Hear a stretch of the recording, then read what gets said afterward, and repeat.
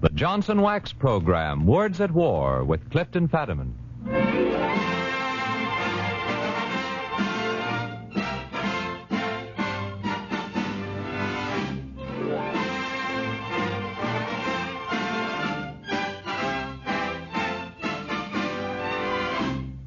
The makers of Johnson's Wax for home and industry, in cooperation with the Council on Books in Wartime, proudly present Words at War, bringing you another dramatization of an important war book. And here to introduce our program is one of the keenest judges of good books in America, Clifton Fadiman.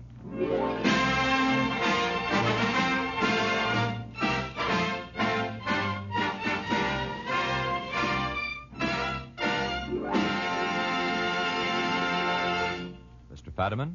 Good evening. Tonight's dramatization is the next to the last in the current sponsored series of Words at War. In 2 weeks, your old friends Fibber McGee and Molly return to this spot on the dial. This evening, we present a thought-provoking program in this series which has dedicated itself to bringing you the opinions and the stories of writers who've had a close-up view of a world at war.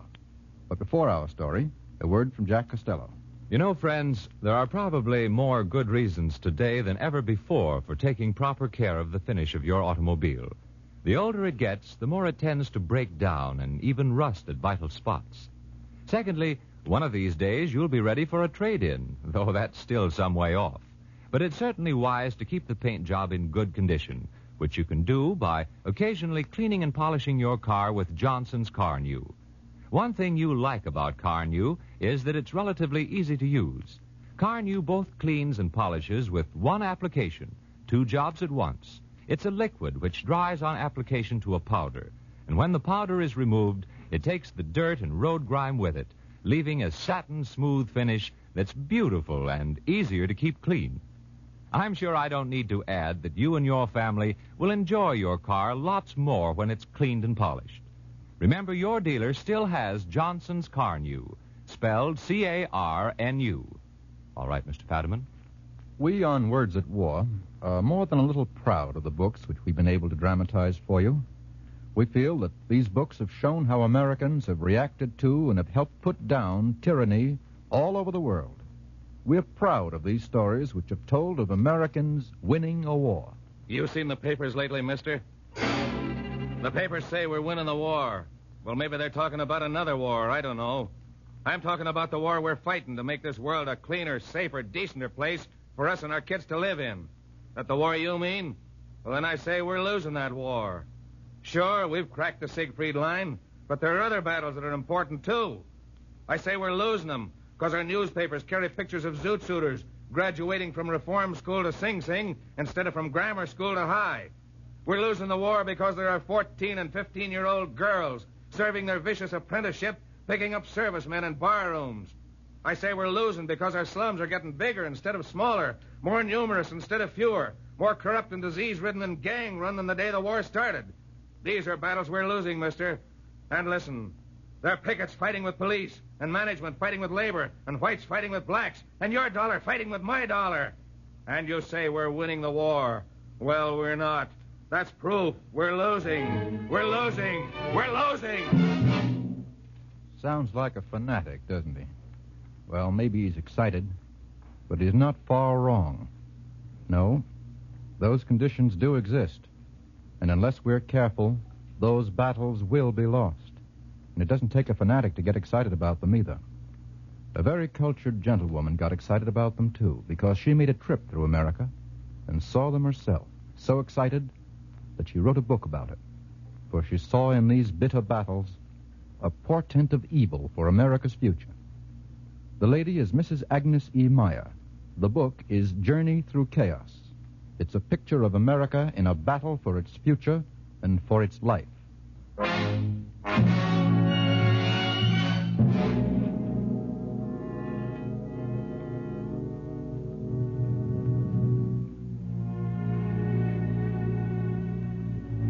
Yes, I saw the things our friend talks about.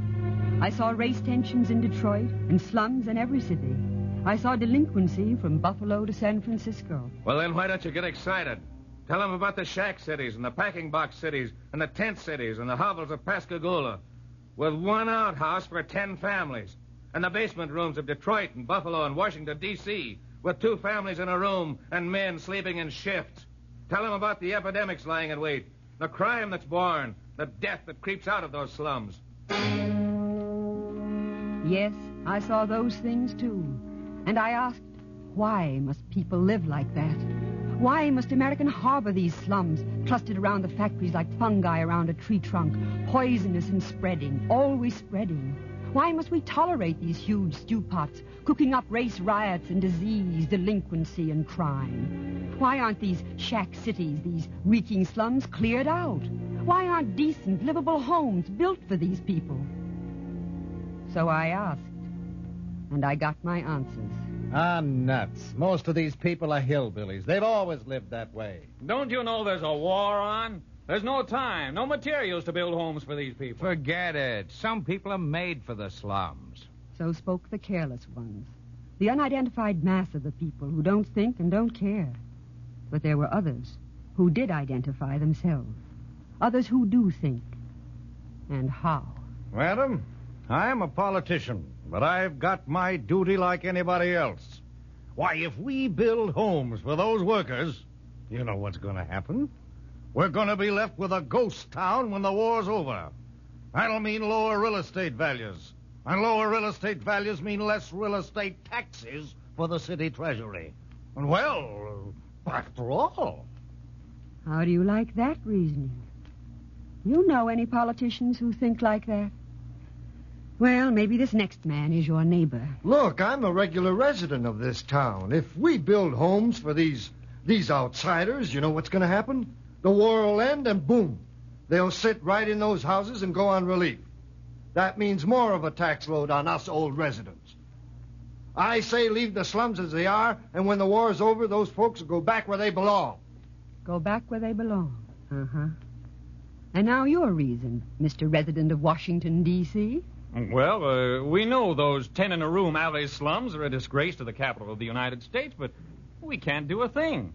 If we start investigations, we would have to condemn most of these houses. And those evicted families would just move in with others and make it more crowded still. Or they'd sit in the street and say the district government was anti-this or anti-that. That's why we're leaving well enough alone. Well, how do you like that? And it's all true, I assure you. But wait. Before you get too angry with those cynical people, let me tell you something else that's equally true. There are enlightened American communities that have tried to solve the slum problem. One of them is Mobile. In that town, they built a housing project, a settlement of comfortable, clean, airy homes for the factory slum dwellers. And when some of the slum families were offered these homes, well, their answers were hard to believe. Why don't you leave us alone? But don't you understand, sir? The government has built these homes for people just like yourselves. They're clean and nice, and you'll like living there. You want to move? Fact is, they ain't going to move. Please, Mrs. Slocum, maybe you can make him see. Don't you want a cleaner place for you and your children? A real stove instead of this can of gasoline? No, we don't want to move no place where they're going to stick their nose in our business. Oh, we know the law. We know they want us to move into them new houses so they can tell us what to do. But that's not true. Look, you just gotta move. We know our rights. This is a free country. We don't have to move unless we want to, and we don't want to. Yes, sir, this is a free country. By gosh, if I ain't nothing else, I'm a free man. So go on, get out of here, leave us alone.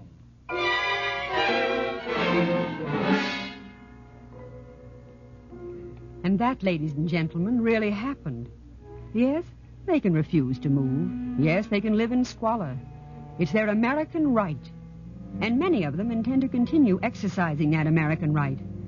These groups have banded together in war-center slums because of zoning laws, because of excessive rents elsewhere, and often because conditions in our country have accustomed these people to that kind of life.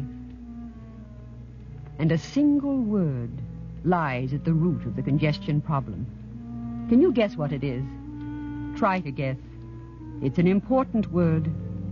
I was aware of it again and again as I traveled through America, as I came face to face with the problems of delinquency and class antagonisms and labor management troubles.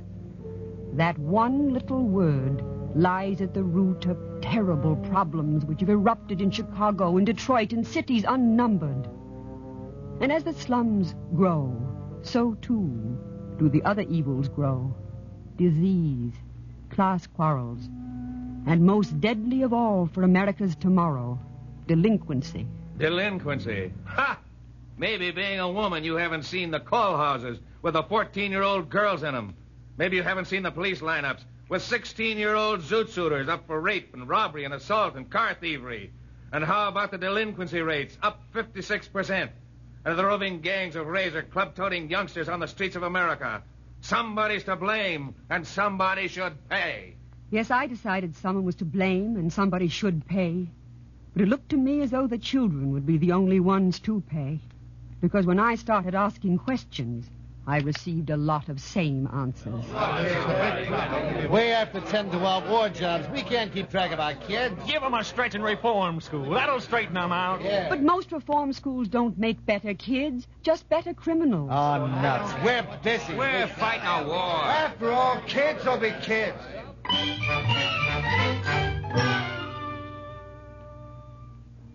So I stopped talking to fathers and mothers. And in Buffalo and Cleveland and Portland and Mobile, I heard new catchphrases like latchkey kids and victory girls. And I went to the people who had invented these words, the police and the newspapers and the agencies fighting delinquency. And they invited me to the places that spawned delinquency. And I even went with them on their inspection tour. There he is, officer. That's one of the gang that beat up my son. Don't let him get away.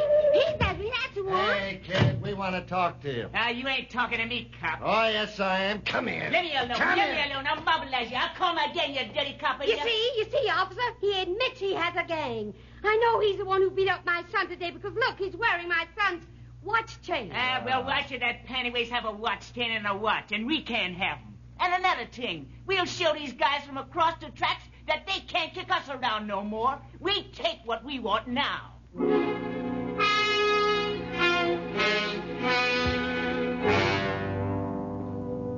We take what we want now. We take what we want now. Isn't that the birth cry of fascism? Or am I wrong? Maybe it'll be all right after the war when people are home more and out of the war factories and able to take care of their children. And then again, maybe they won't be able to wipe out the barroom mistakes of their errant girls. Yes, I was in a barroom, too, with a detective. Hiya, baby. Have a drink on me? Sure, I'll take a stinger. Just a second, kid. How old are you? What's it to you? This badge is what's it to me. How old are you? None of your business. This is a free country. Well, suppose I guess 16. That'd make you too young to be in here. In fact, that would make you breaking the law. Gee, I didn't know how young she was, officer. I wasn't trying to pick her up. I only offered her a drink. I didn't... I'll see you later. Hey, you behind that bar. I'm arresting you for selling liquor to a minor. Here's your summons. Hey, wait a minute. Do I have to ask for their birth certificate every time I sell a drink? Hey! All right, don't push. I'm coming. Can't a girl have a little fun in this town? Why don't you kids try having your fun at home? Home? That dump. I haven't had a square meal or a clean bed since my old lady went to work in the aircraft factory. My neighborhood stinks, and my old maid ain't been sober since Pearl Harbor. Besides, if I'm what you call a delinquent for hanging around these places, why ain't the older ones delinquent, too? They run the joint!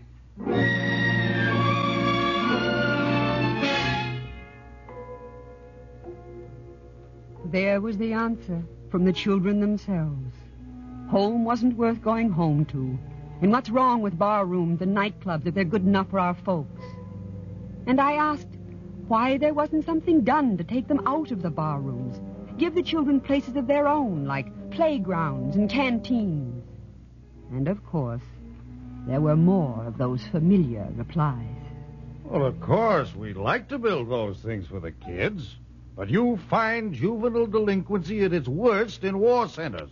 And in a war center, we need the time and the space and materials for war work. First things first, I say. It's our patriotic duty. I see. And then there were merchants, too, who encouraged children to stay out of school by offering them jobs. They asked me. Can you blame me for trying to keep my business going? Help is so hard to get, I'll take anything. Yes, anything. Even the seeds of America's tomorrow. But those seeds are going rotten, and they promise a crop of crime and moral blindness and disease. A fine crop from which to harvest the leaders of tomorrow's brave new world, to guard us against any possible dictators of the future. And again, that one little word had cropped up. Have you guessed yet what it is?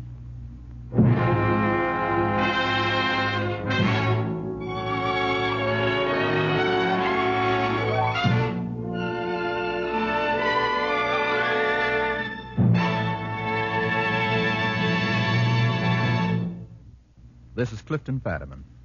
Johnson's Wax is bringing you an adaptation of Agnes E. Meyer's book, Journey Through Chaos. Perhaps many of you are shocked by the revelations made here. There are those who will say, and rightly, that there are bright spots in the picture, that there are cities which are pushing aside prejudice and self-interest to help stamp out the evils of borning in America. And they would be correct, Mr. Fadiman. There are such bright spots.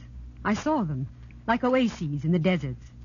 But they had to fight the same little word that I asked our listeners to search for behind delinquency, behind congestion. The word that forms the basis for another American evil. Hatred of group for group. Class hatred. Now you're talking about a real headache. Why, there are 10 cities in America right now just aching for race riots. Segregation and discrimination and pussyfooting politics. These things are dynamite, sister. And I tell you, in no time at all, they'll explode into death and destruction on 1,000 peaceful streets in this country.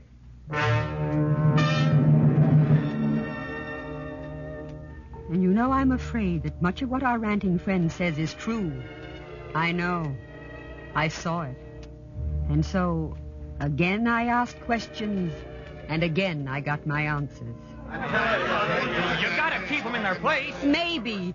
But is their place the dirtiest slums in America? You can't do anything for these people. They've always lived like that. Sure, I know. You want us to live next door to them. And next you want us to move in with them. Give them an inch and they'll take a mile. That's right. How would they like to be over in Germany? Wait up, lady. Don't listen to those platitudes. Those half-truths and half-lies have poisoned America's thinking too long. Tell the listeners the truth. Tell them about the Jim Crow cars. Yes, and don't forget the taboos against Negroes voting in the South. And tell them how Germany and Japan sell the rest of the world on the story that our racial practices are exactly like theirs. And tell how colored races the world over believe it, because it's true. And while we're talking, let me tell you a story I heard today. Yes, I've heard those stories. There are hundreds of such stories around. Some true, some half-true. Some easily believed because they could be true. Yes, I've heard those stories. And I've seen Jim Crowism and segregation and discrimination. Stories about them have been around for years. But what actual good have they done toward solving our racial problem? Oh, there's no denying it. There is discrimination down south. There is injustice down south. But wait a minute, you Northerners. Don't sit back and smirk complacently about your southern neighbors. I want to tell you something that'll surprise you, and I'll defend and prove this statement at any court in the land. It is the South that is making the biggest strides toward the solution of the race prejudice problem, and the North that's making it in the opposite direction. I repeat, it is the South that is making the biggest strides toward the solution of the race prejudice problem, and the North that's moving in the opposite direction. Here's the kind of stuff you hear up north. Listen, if we let these guys get uppity, they'll soon be taking our jobs. That's why we keep them out of certain jobs. We've got to protect those jobs for us. We've got to keep them in their place. So, Mr. Northerner, look around you. The race prejudice problem is in your lap, and you're bungling it worse than the South ever did. And what is underneath it? The same word that caused the South's discrimination. I grew surer and surer of it as I neared the end of my trip. That one little word is the main reason for America's wartime trouble. It's the word which causes congestion to link itself with and give birth to juvenile delinquency, and which makes juvenile delinquency grow out of and at the same time promote race hatred. And then blanketing the whole, intertwined with, living side by side with those things, is the common fight, The all-American fight, which goes on in the homes of Shacktown and Sugar Hill, the mining towns of Pennsylvania and the factories of the Midwest. Management versus labor. Now you're talking about the most serious problem we face today. Well, look at the strikes in this country. And look at the employers using the war effort as an excuse for standing at labor. And look at the petty squabbles and what happens to America's war effort while labor and management fight. There's absenteeism and broken contracts and refusal to arbitrate. And altogether one big mess. Now, wait a minute. You can't condemn either management or labor with a blanket indictment. But it's also true. You can't travel through the boom towns of America without finding the evidence of too many fights between management and labor. Here a picket line, there a closed shop. Headlines of accusations against both sides. Demands for a National Service Act. And, of course, we read about it and fail to realize it, as one intelligent leader said. The labor management problems and points of friction arising now would have taken 50 years to arise in the normal course of things. The war has telescoped time and made minor things pile up on each other and so become more irritating and seem more serious. But there are few who recognize this. Few of the people I talk to, anyhow. There'll always be a fight between capital and labor. But perhaps if both labor and management realize that one cannot do without the other... Oh, go on. Labor is in the hands of the racketeers. Oh, nonsense. Most labor leaders are honest and conscientious. I tell you, industry isn't going to give an inch unless it has to.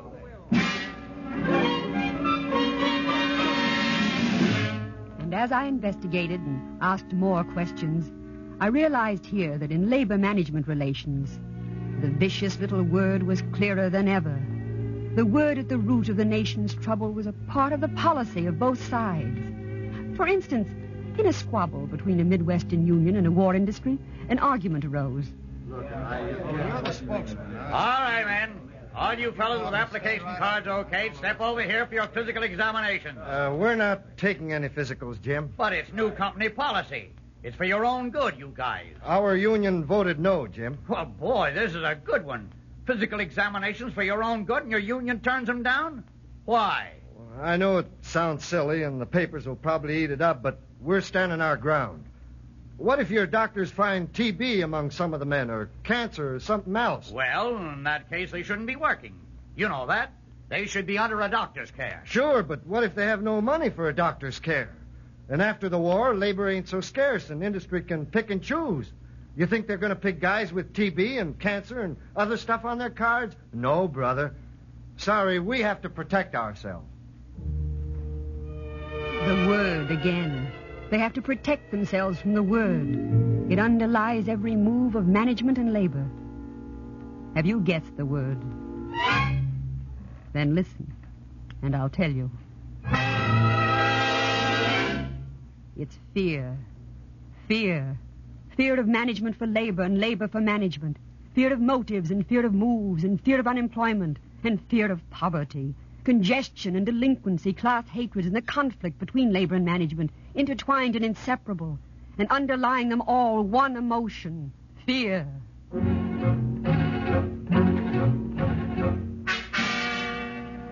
you think we want to live in the slums? Well, some folks who call themselves decent would probably mow us down if we tried to move into their pretty neighborhoods. If we let them move in from the slums, they'll be left on relief rolls when the war is over. They'll push property values down. They'll ruin us. Fear, mutual fear on both sides of the railroad track. Oh, I want to take care of my kids right, but I've got a job in a war factory. It's the first time my family's been able to earn a decent living, and I can't give it up. Fear of tomorrow in a million mothers' hearts. A willingness to take a chance with a child's fate just to earn a few dollars to put the family an extra jump ahead of the landlord and the butcher.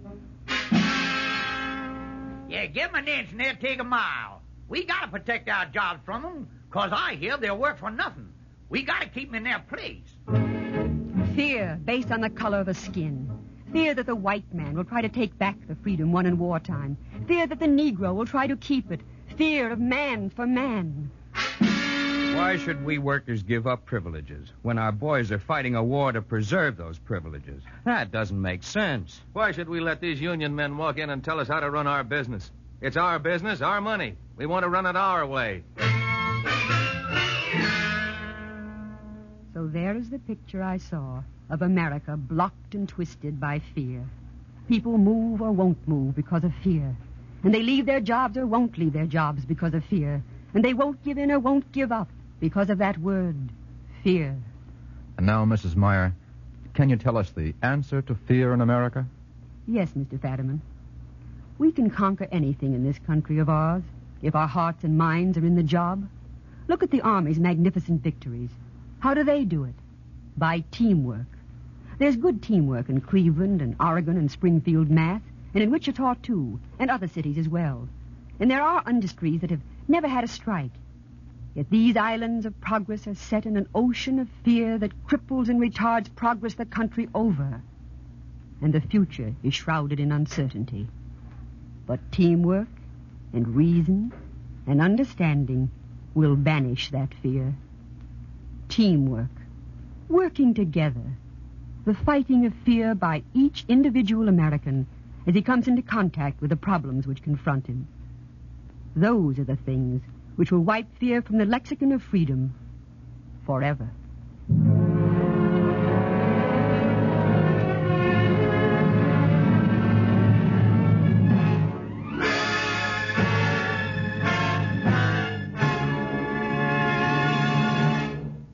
Well, Americans, you've heard another Words at War program, and while it's fresh in your mind, I'd like the privilege of adding a footnote. Like our other Words at War dramatizations, it's handled some pretty touchy stuff. It's pointed out things that some of us all too often are inclined to hush up. Don't talk about such things, we say. Keep quiet about them, and maybe they'll go away.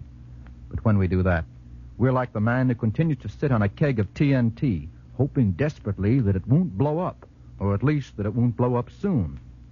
Well, the thing to do when you're forced to sit on a powder keg is to empty the powder out of it, and you can't do that by wishing. You've got to act. So don't stop with just applauding outspoken programs like Words at War. Read the books we dramatize. And then, when you're fully informed, add your might as an independent citizen to the effort now being made to make America a nation at which no foreign propagandist can point the finger of scorn. Thank you. Mr. Fadiman will be back in just a moment to tell us about next week's show. But first, with summer officially gone, you'll be spending more time indoors, and your household problems will change a little. But there's one room where traffic never seems to let up, and that's your kitchen. Its linoleum floor surfaces come in for pretty hard wear, and they really need to be protected.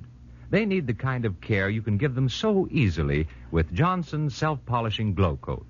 If you protect them regularly with Glow Coat, they'll last 6 to 10 times longer. In addition, they'll always look bright and cheerful and sparkling, and their colors will endure. It takes very little effort to achieve these results because Glow Coat is self-polishing. It needs no rubbing or buffing. You simply apply Glow Coat and let it dry. If you're a regular Glow Coat user, you know what conservation means. If you're not, try Johnson's self-polishing Glow Coat this week, especially on your linoleum and asphalt tile floor coverings. And now what about next week's show, Mr. Fadiman? Next week, ladies and gentlemen, we bring you a book with one of the most beautiful titles I've ever heard. Joseph Driscoll's Pacific Victory, 1945. About the only thing that would make the title more beautiful than it is would be to change the date to 1944. 1945. About the only thing that would make the title more beautiful than it is would be to change the date to 1944. Now, this is Clifton Fadiman inviting you to join us again next week when we bring you Pacific Victory, 1945.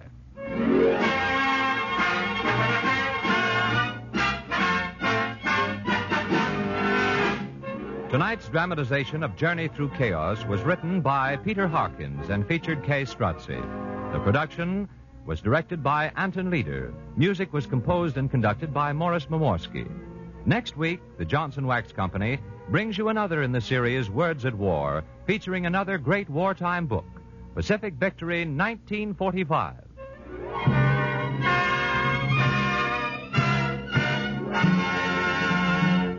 Jack Costello speaking. This is the National Broadcasting Company.